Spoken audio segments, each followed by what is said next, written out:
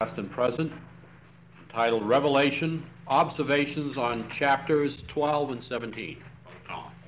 Terminated our last class, we were analyzing the links between the man of sin prophecy and the Old Testament connections which are rightly suggested to us in the margin of the RV. We say rightly because when we examine each of those contexts, we do see, in fact, a great deal of appropriateness in linking with the kind of figure described in the man of sin prophecy. The wording is virtually exact in some cases. We explored, especially in our last class, the links with Daniel, especially Daniel chapter 7. Now, given the fact that the beast system in Revelation has inevitably those kind of links back into the Daniel prophecies, we shouldn't be surprised to find that as we explore the beast system in Revelation, we will be continually reminded of some of the characteristics of the man of sin.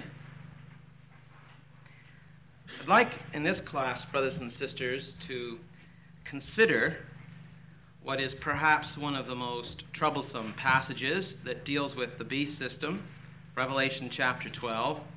And from the point of view of more recent interpretations of Revelation in the community, Revelation chapter 12 has perhaps been one of the major controversial areas.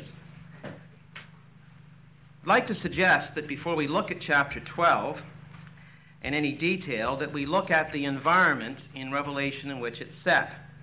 And by environment I mean that we take a good look at Revelation chapter 11, that's on one side of it, that we take a close look at Revelation chapter 13 on the other side of it. I believe there are some important leads in Revelation 11 prior to us meeting the vision of chapter 12, and that some of the follow-up details in Revelation 13 give important information before we draw final conclusions as to what's going on in chapter 12. Therefore, we're just going to back up a little bit and take a look at Revelation chapter 11 for the purpose of giving us some preparation for chapter 12 and then chapter 13.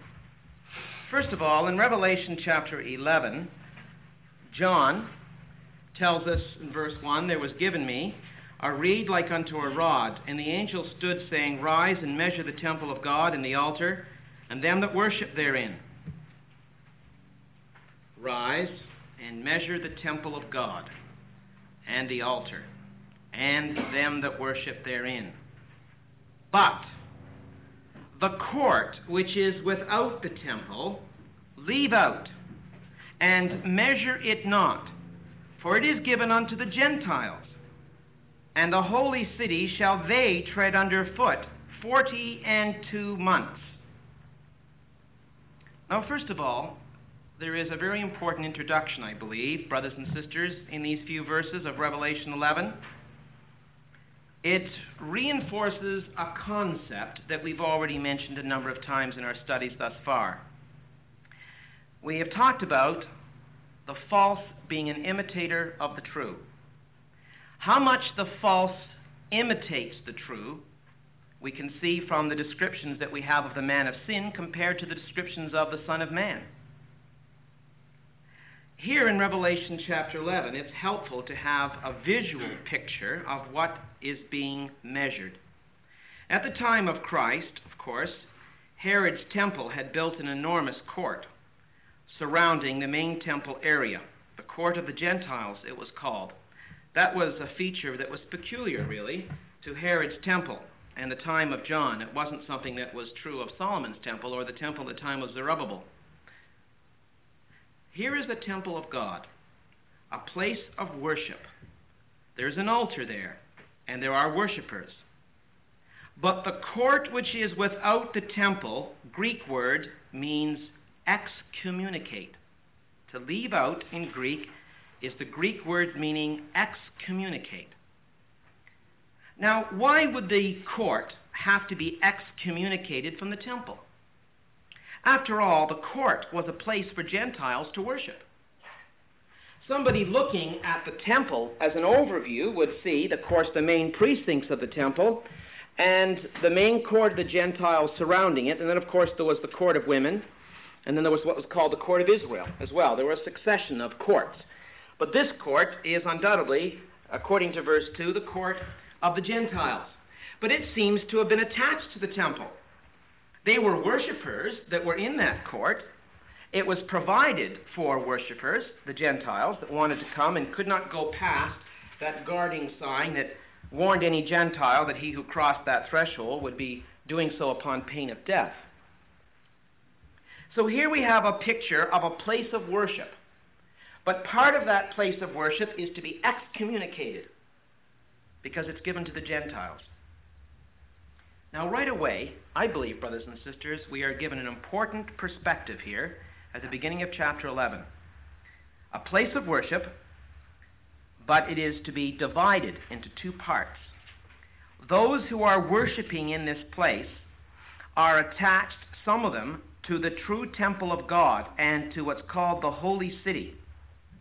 But some part of this place that has worshipers is to now be separated at this point in time because those who worship in that section are called Gentiles. What is being said and done there? Surely, brothers and sisters, there is something similar to what we've seen already in our studies thus far. What seem to be worshipers can sometimes be false imitators, deluded, not following the truth. We then proceed further into the picture in verse 3 and 4 of the witnesses and the two lampstands. We read that these lampstands have a common point where they feed into.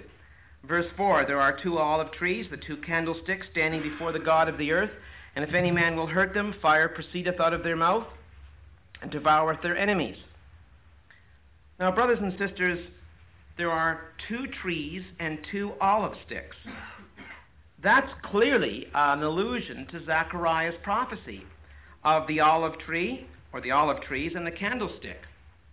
But when we go back to Zechariah, we find that there is a connection here with this prophecy, but there's something different about it. In Zechariah, there were two olive trees and one candlestick. Here there are two olive trees and two candlesticks, two sources of light.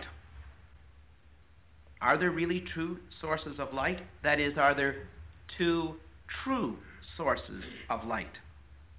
It has connections with Zechariah. Some things are the same and look like the true, but in fact there is something very different about the setting here. It seems to complement what we see in the opening part of the vision, I'd suggest. That there is a place with worshipers, but one part of it, in fact, is identified as being the true temple, the true altar, the true city. And part of it, which seems also to have worshipers, is described as being in need of being excommunicated and separated.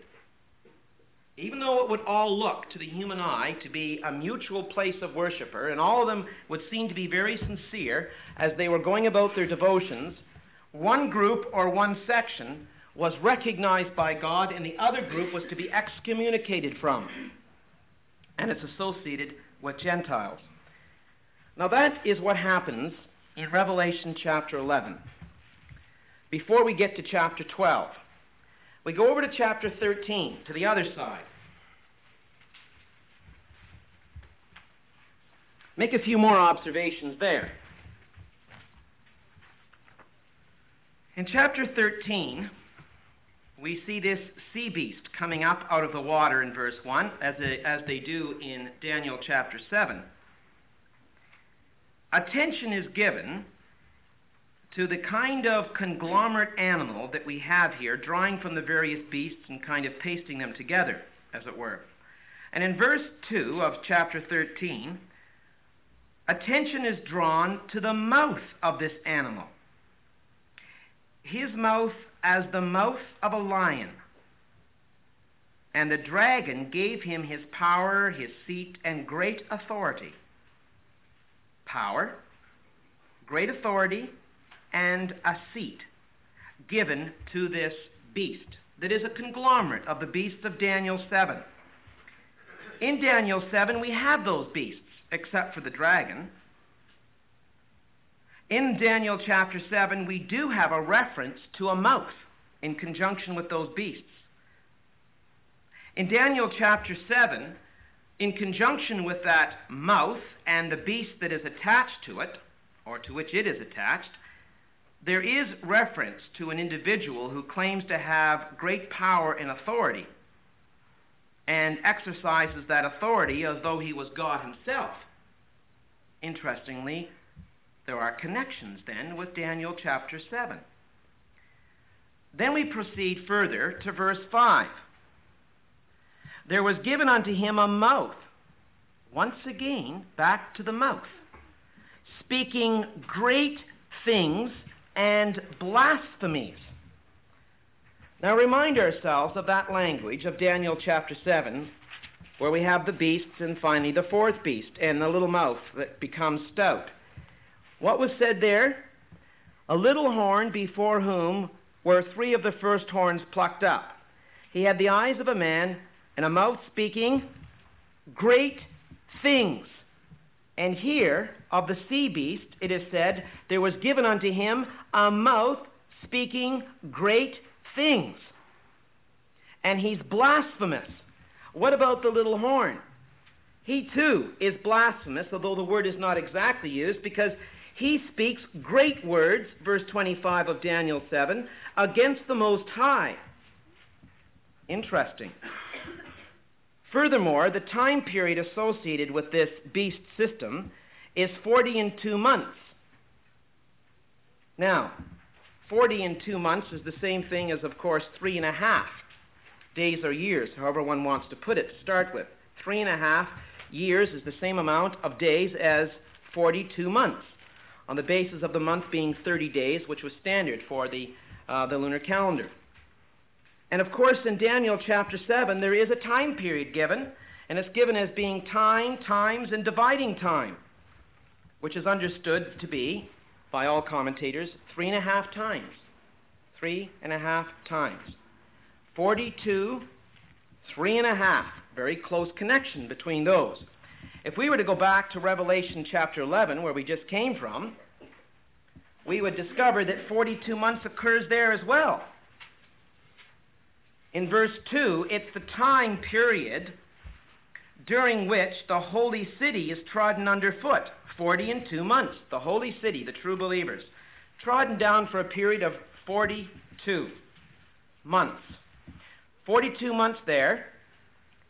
42 months here in Revelation 13, during which time this mouth speaks great things.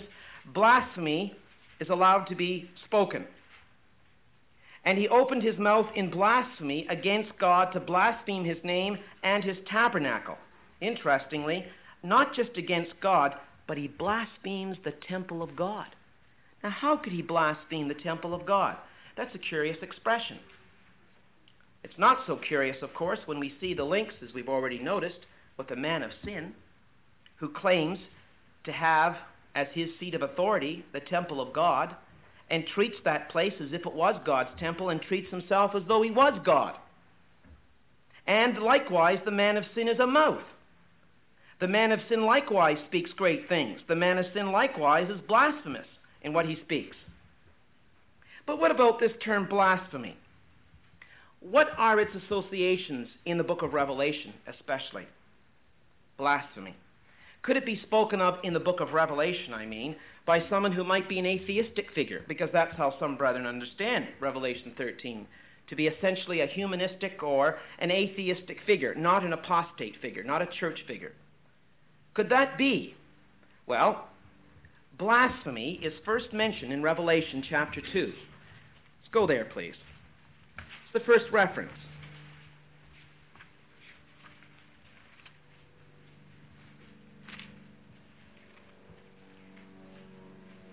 It's always useful, brothers and sisters, to look up a word as it's first used in Scripture, and to see whether or not, after the first reference in Scripture, whether the other occurrences in some way build upon that first place.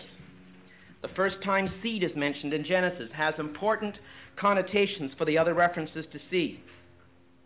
The first place, as we've seen, where kingdom is mentioned, speaking of Babylon. The first place where Shinar is mentioned. First occurrences of a word, an important word in Scripture, are always worth noting carefully because often there the Scripture will define its terms and its connotations. Here is the first reference then to blasphemy, verse 9 of Revelation 2. What's it to do with?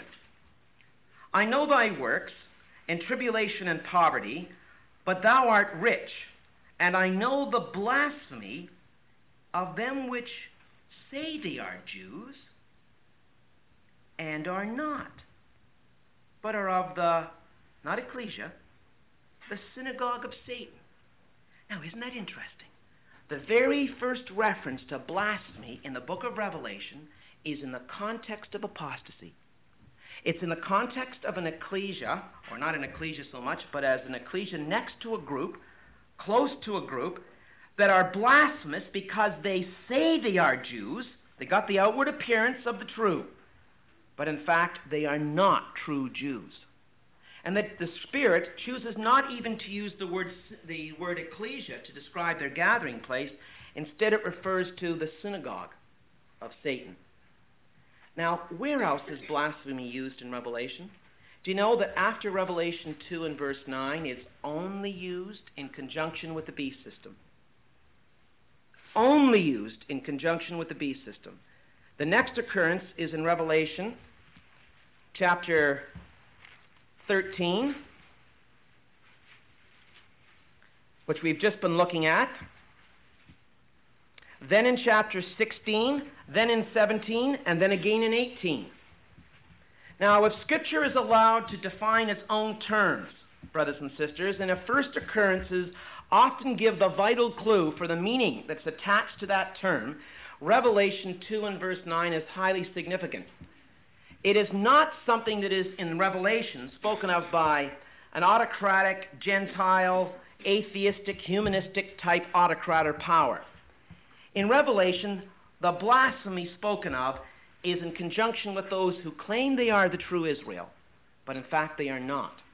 They have the appearance, but in fact they're an imitation of the true, but they're not the true. Back to the same concept. See how that concept, brothers and sisters, is ever so vital to grasp. All the way through in those sections in Daniel, and right through, of course, the man of sin prophecy, we've seen this concept come up again and again, the imitation of the false concerning the true, and how closely it manages to mimic the true, so that Jesus could say that we are not to be deceived, and if we aren't careful, even the very elect will be deceived. Take that very seriously. He opened his mouth, and he spoke blasphemy against God to blaspheme his name and his dwelling place, and them that dwell in heaven. Then we meet an earth beast, chapter 13, verse 11. Chapter 13, verse 11. I beheld another beast coming up out of the earth, and he had two horns like a lamb. I think it's helpful to perhaps visualize some of this.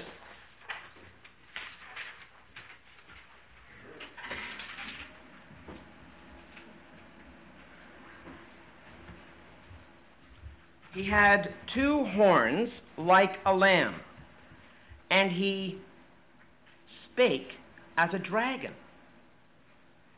Now that's interesting, isn't it? This earth beast, we are told, is connected with the sea beast. We are told that the sea beast gets his power from the dragon. We are introduced to the dragon in chapter 12. So, that's why we have sort of gone around chapter 12 on both sides to take a look at certain concepts and clues that might be given that have to be borne in mind before we look closely at the details of chapter 12. The dragon is introduced in 12. He is behind the scenes in giving the sea beast his power as 13 opens up. So what they see is not the dragon, they see the sea beast. But he gets his power from the dragon. The dragon is kind of the unseen force behind the scenes. He's never disappeared, he's never gone, he's still there. And then emerges the earth beast, and we're told that he is connected closely with the sea beast. And if he is, he too must in some way get his power from the dragon. Oh, we might say that's perhaps quite a conjecture. You know, maybe the dragon was indeed behind the sea beast, but can we be sure he's behind the earth beast too? How do we know? After all, he looks very good, doesn't he? What does he look like? He looks like a lamb. What book of the Bible spends the greatest amount of detail concerning that figure of the lamb? It's the book of Revelation. More is said about the lamb in Revelation than anywhere else in Scripture as it relates to Jesus. The lamb in Revelation, all the way through pretty well, is Jesus. It's associated, of course, with Messiah. However, as John looks, he must have thought, oh, it's a picture of the Master. He's already seen a picture of the lamb several times in Revelation prior to this vision. John could have very easily been deceived. But then, the lamb opens his mouth. His mouth. He opens his mouth. And from his mouth, John then knows his true identity and character. As Jesus said, out of the abundance of the heart, the mouth speaketh. What is spoken is a true indication of the real character inside. And when he speaks, he's a dragon, John thinks. My, he could have been deceived. How good was that deception, brothers and sisters? He, to all outward appearances, was a lamb, could easily have been mistaken as a symbol of the Master, since in this very book, Jesus is pictured as a lamb more than once. John has seen that lamb more than once, and he sees it again later on. Now he sees a lamb in conjunction with this vision, and no doubt John must have thought at first, it's another picture of the Lord. But it wasn't. How did he know? Only when he opened his mouth. And then, when he opened his mouth, the dragon is still there. He speaks like a dragon. The dragon of Daniel chapter 12 hasn't gone at all. He is working behind the scenes in the sea beast manifestation. And in the next phase, the dragon is working behind the scenes and giving the power and the bite to the lamb's work, which is really no lamb. And once again, you notice the attention now given to the mouth. You see, brothers and sisters, there are very close connections with that little horn in Daniel 7. The time period of Daniel 7 is the same kind of time period as is used here for the sea beast.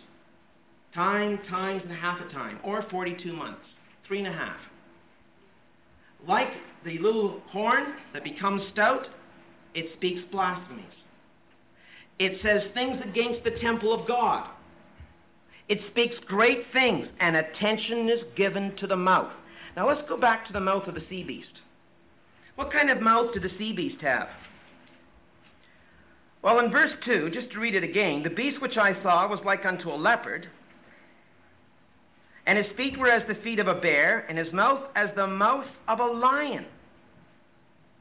Now you see, with this beast, he has all the appearances, brothers and sisters, of being a leopard. But again, we've got to be cautious. The body is essentially a leopard. However, his feet have certain distinctions. His head has certain distinctions, or his heads. And when he speaks, the mouth that he's got is the mouth of a lion in the first stage. Now, of the beasts in Daniel, which beast was associated with the lion, or what power was associated with the lion? Babylon was associated with the lion. The first beast that comes out of a watery condition in Daniel 7 is, of course, the lion, which lines up with the head of gold in Daniel's image.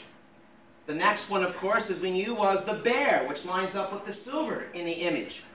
And the third one was the leopard, which lines up, of course, with the brass.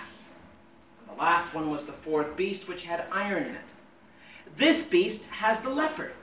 In other words, he's got some brass lined up with Greece. There's something Grecian, some element still going through in continuity with these latter beasts, latter phases. So automatically, by drawing in the leopard, there is a connection with the brass power. And that shouldn't be surprising, because in the fourth beast of Daniel 7, there's brass in it as well as iron. There is that metal, which is really lined up, of course, with the leopard power, with Greece. So that shouldn't be surprising. But when it speaks, It speaks like a lion. We go back to Daniel, and that's connected with Babylon. Of course, it was in fact a royal symbol for the power of Babylon. You see, brothers and sisters, in the environment of chapter 12, these beasts that continue on after the events of chapter 12 and the man-child who confronts the dragon lives on. And the dragon manifests himself first through the sea beast and secondly through the earth beast. The dragon is associated with apostasy, not just with raw political power. Revelation chapter 12 is one stage. The sea beast is another stage.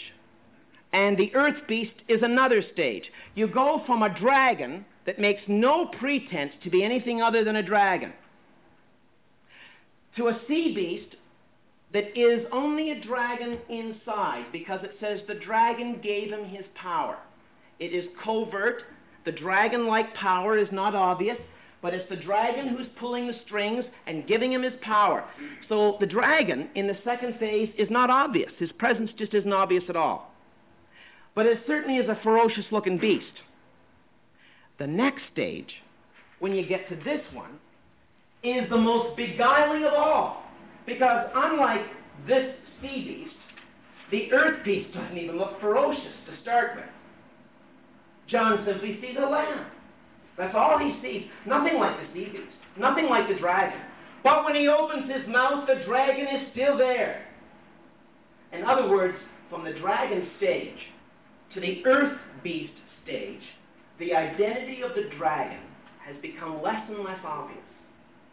His constituent influence and power has become more and more deceiving and subtle, less and less obvious to appearance and to the eye. He's still there, but he's buried even more so in his influence. You see, brothers and sisters, we must be getting a progression as we move from 12 into 13 through the two beasts. Finally, as we follow through the beast system, we find it in conjunction with a false prophet. With a false prophet. Now, a false prophet in Scripture is never associated with an atheistic or a humanistic figure. It's always someone who makes the pretense of speaking for God, but in fact is not, but makes the pretense, is false, but really pretends to be the truth. See, brothers and sisters, whatever we make of the dragon, and whatever he's doing, and whatever influence he's wielding in chapter 12, we've got to bear in mind how he ends up. He ends up as looking like Christ. He ends up as being underneath that lamb-like beast. He is very similar to the kind of metaphor Jesus used when he said that they will be wolves in sheep's clothing, speaking of the rise of apostasy. Paul said in the Acts that he feared when he spoke to the Ephesian elders that when he departs, grievous wolves will enter in among the flock. Grievous wolves. Using the language of the Master earlier on, that there will be wolves in sheep's clothing. How do you know the wolf? How do you know that there's a dragon there? When he speaks, what he says, how he behaves. It's from his mouth that you will determine. And that's exactly what Deuteronomy said.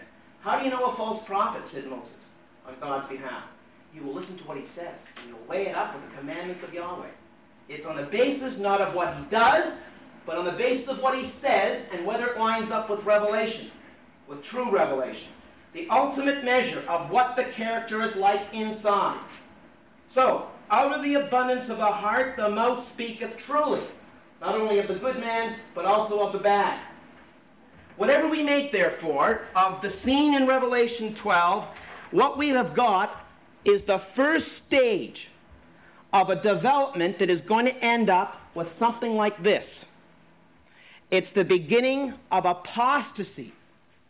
Not the beginning of an atheistic, humanistic figure in its final stages when Christ returns, but the beginning of a system that is finally going to have a false prophet associated with it. That to all intents and purposes, the dragon is going to be so well buried in the last stage that he's going to look like a religious figure. He's going to look like the Master himself, as described elsewhere in Revelation. See how helpful it is, I believe, to look at Revelation 13 very carefully first. Reminding ourselves of what we saw in Revelation 11, he sees the temple, an overview, and then he's told to excommunicate one part of those worshipers because they don't belong to the true temple and the true holy city. Excommunicate them, tells the Lord Jesus Christ to John. Keep them separate. They are the court of the Gentiles. Indeed, they look like fellow worshipers, but he's told separate them. We see two lampstands. We're reminded of Zechariah. There are similarities, but there are differences. There are two sources of light. Can there truly be two sources of light? The force of the tabernacle, symbol of the menorah, and in Zechariah likewise, is that there's one source of light, not two. But they look both the same, and they both seem to be lampstands, and they both seem to be burning, and they both seem to be shedding light. There's very, very similar prophets that had the powers like Moses did to send plagues and that sort of thing. Are they truly pictures of all the saints, or just some? Well, in case we're not sure, the warnings in Revelation chapter 13 have to be borne in mind. The dragon goes through various stages. First, he's obvious as to what he is, and then he becomes less obvious as he manifests himself through figures that become more and more having a religious garb, till finally, the final stage is that the dragon is behind a power that looks almost like Christ, exactly like Christ until he speaks.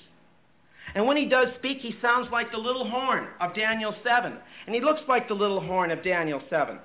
Moreover, he speaks and he looks somewhat like, of course, the man of sin. And what else does he do? Does he persecute the saints? Does he bother them? Well, let's notice again. Revelation 13.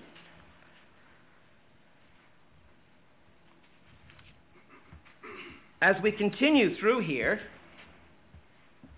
we see that he becomes an antagonistic power. Let's go down to, verse 12. Speaking of the earth beast then. He exercises all the power of the first beast before him, and causeth the earth, and them that dwell therein to worship the first beast. Then he does wonders like the man of sin, and like Jesus Christ, of course. And that word wonder there is the Greek word semeion, used in 2 Thessalonians chapter 2, as we've seen before. And look at verse 14. The dragon now, working through this lamb-like figure, deceives them that dwell on the earth by means of miracles, which he had power to do in the sight of the beast, saying to them that dwell on the earth that they should make an image to the beast. Then in verse 15, he had power to give life unto the image of the beast, that the image of the beast should both speak and cause that as many as would not worship the image of the beast, here's the point, as many as would not worship the image of the beast should be killed. What does the little horn do in Daniel chapter 7 to those that are antagonistic or resist him? Well, we remember what it says there in Daniel 7. He thinks to change times and laws, and before that, Daniel is told, he shall speak great words against the Most High and shall wear out the saints of the Most High. Exactly what this beast system does here at this one particular stage. Then as we come to an end of Revelation 13, we're drawn back to stress on the man. The man. Chapter 18. Here is wisdom. Chapter 13, verse 18. Here is wisdom. Let him that hath understanding count the number of the beast, for it is the number of a man. And his number is 666. It is the number of a man. Why put the stress on him being a man?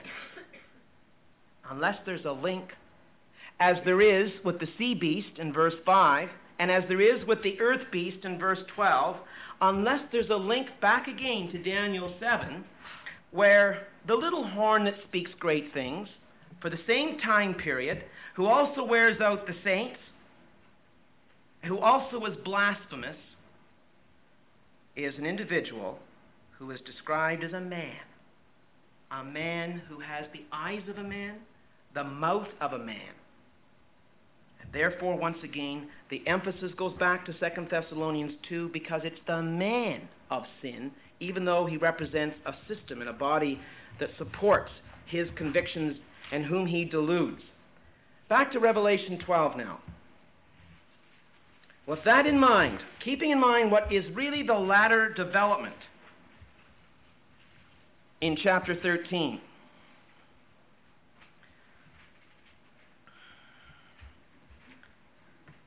Is there any mention in Revelation chapter 12 of deception? Before we look at some of the specific details, well, it's interesting. In verse 9 there is.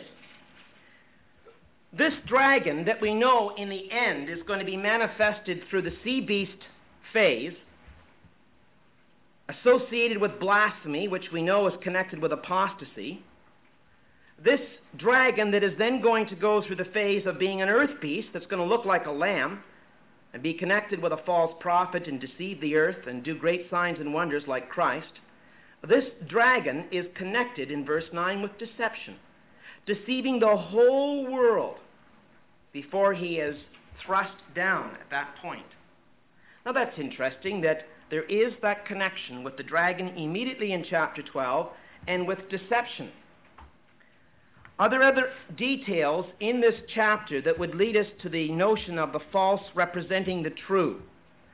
Well, really, there are some very significant signs of it. For what happens when the dragon is thrust out of this heaven?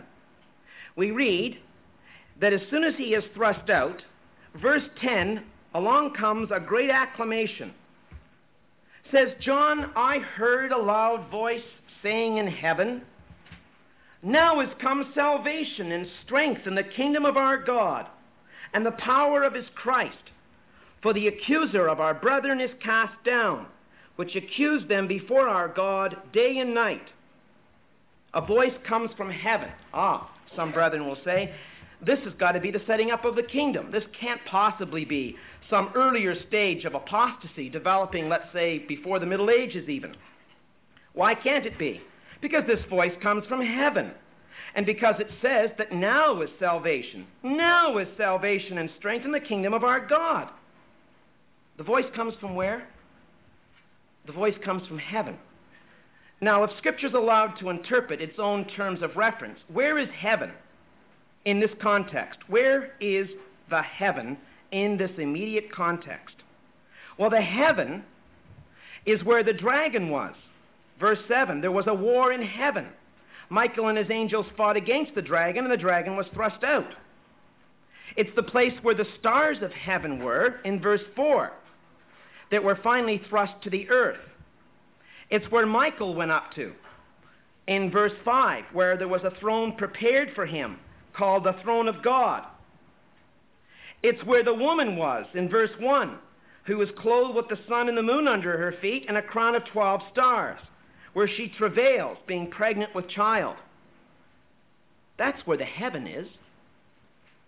When we're speaking to Jehovah's Witnesses and to our friends like that, we insist that we let Scripture interpret Scripture. We let the context interpret its own frames of reference. The heaven here, in context, is the heaven from which the dragon has been fallen, and to which Michael has now ascended, and in which the woman finally sits in all her great supposed glory with apostate symbols. In verse 1. So, perhaps this heaven isn't what it's cracked up to be. Perhaps this heaven isn't what it appears to be. Perhaps it's not really heaven, but it's an imitation, or it's at least a parallel to heaven. Let's explore it further. Now has come salvation and strength in the kingdom of our God. All right? Let's take that notion. If that is the establishment at that point of the kingdom of God, we have had a war in heaven, Michael has gone to heaven, the dragon is thrust out, and now comes the kingdom. So it's apparently a future vision, say some. Now comes the kingdom of our God, and the power of his Christ. Why?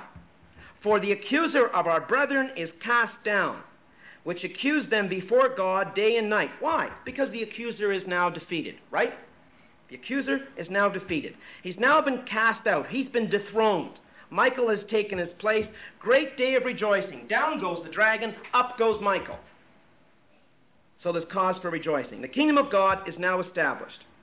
But what do we read? Verse 12. Therefore rejoice, ye heavens, and ye that dwell in them. Woe to the inhabitants of the earth and of the sea, for the devil is come down unto what? The devil is come down unto you, having great wrath, because he knoweth that he hath but a short time. Well then, what happens? The dragon then is cast to the earth, and he persecutes the woman. Then we read that he continues to persecute for a period of time, times and half a time. More than that, verse 17, the dragon is wroth with the woman, and he goes to make war with the remnant of her seed, which keep the commandments of God and have the testimony of Jesus Christ. Is the kingdom set up? What kind of a kingdom is that? Emphasis is placed by some of our expositors on that word now in verse 10. Now is come salvation, strength, and the kingdom. Is that how we understand the kingdom to be set up? That once the kingdom is set up, after that the saints are to be persecuted in verse 17? Moreover, chapter 13 continues the story of the dragon in the sea beast phase. The sea beast goes through a certain period of time that must be elapsed, and he becomes a blasphemer. He needs time to grow and develop and become what he does. Then we go through the earth beast phase of verse 11, where it looks like the lamb, although it speaks like a dragon. Then we meet the dragon later on in Revelation a number of times beyond this. The dragon is alive, according to chapter 16 and verse 13. Not only that, the dragon is around as late as Revelation chapter 20 and verse 2. The dragon is there in Revelation 20 and verse 2. Look at how much time, and look at the number of events that have transpired after the expelling of the dragon from this so-called heaven. Well, then why does Revelation 12 use that kind of language? Who says it after all? It's those who are associated with this heaven. The voice that comes from heaven that says it comes from the same place where the dragon once had his throne and his own seat of authority before he was deposed by Michael. The voice comes from that heaven, from those authorities, from that source of power and influence, from the heavenly location where that dragon once resided and where Michael now is. If that's a picture of Christ ascending his throne of power and authority and ready to assume control over the world, and if that's the beginning of the true kingdom of heaven, why is it that as a result of that, the saints are persecuted and continue to be persecuted then by the sea beast after the dragon phase, and continue to be persecuted after that by the lamb phase of the earth beast? And how is it the dragon is still present by Revelation chapter 20? Was the kingdom of God set up? Or was it something that looked like the kingdom of God at that time? Was it something that was maybe a false hope? Was it something that was a hollow pretense? Something that had certain aspects about it that looked like it was the beginning of the kingdom, but as time went along it became apparent that it wasn't the beginning of the kingdom? What about Michael? How could this possibly be other than Jesus Christ, it is urged? After all, his name is Michael, one like God. Yes, his name is one like God. But the man of sin sits in a place that he claims is the temple of God. And the man of sin, we remind ourselves cautiously, spoke as though he was God and as if he was in fact God. So the man of sin portrays himself to be very God. And this individual claims to be, or has the title, Michael, one like God. It's not an impossible position to suggest that although this individual is called Michael, he's called Michael because he is one who claims to be like God, but the behavior and the circumstances surrounding his ascendancy show otherwise. It's only by the details that follow Michael's reign that we can see that something peculiar is happening here. You notice that when Michael ascends the throne, the saints are persecuted. When Michael ascends the throne, the devil is released on the earth. When Jesus ascends his throne and exercises his power, The devil will be bound, we're told in Scripture. And when Jesus reigns and the kingdom begins, the saints won't be persecuted, they will rejoice. You see, what happens here is the very opposite of the true. Michael ascends, and the devil is released. When Jesus exercises full authority on the earth, Satan is not released on the earth. Satan is bound for 1,000 years. The very opposite of what happens here, in fact, is true of Jesus when he does exercise that authority. When Jesus comes to that position of power and authority, the saints aren't persecuted, they're preserved and blessed and inherit immortality. Too many things happening here which contradict the true, although it's very close to the true. There are certain things here that are a semblance of the true, but without that concept in mind that we've drawn from other parts of Scripture, we could very easily misinterpret these events. Without remembering what finally the dragon does. He manifests himself through the sea beast, and he's associated with blasphemy. The dragon then goes through the phases we said of the earth beast, where he looks very much like Christ, so much that he's a lamb. And until he speaks, no one would have known he was a dragon. So within the environment of chapter 12 in Revelation, there are figures that show the false imitates the true very, very well. And there's a need for caution against deception. Time doesn't allow, brothers and sisters, to go through chapter 12 in detail, considering whether or not it could refer to Israel. Perhaps we can do that tomorrow morning in the Sunday school class. Many people do believe that this figure must refer to Israel in some way, or the woman must refer to Israel in some way. But a careful look at the details of this chapter prove otherwise. Things that are said here in this chapter do not fit that entity. Furthermore, we find that when Babylon falls, who is connected with this beast, the saints are told to rejoice over her demise. And the saints are never exhorted to rejoice over the demise of Israel or Jerusalem. But when that other great city falls, the saints are exhorted to rejoice and to be thankful that she's gone and been destroyed.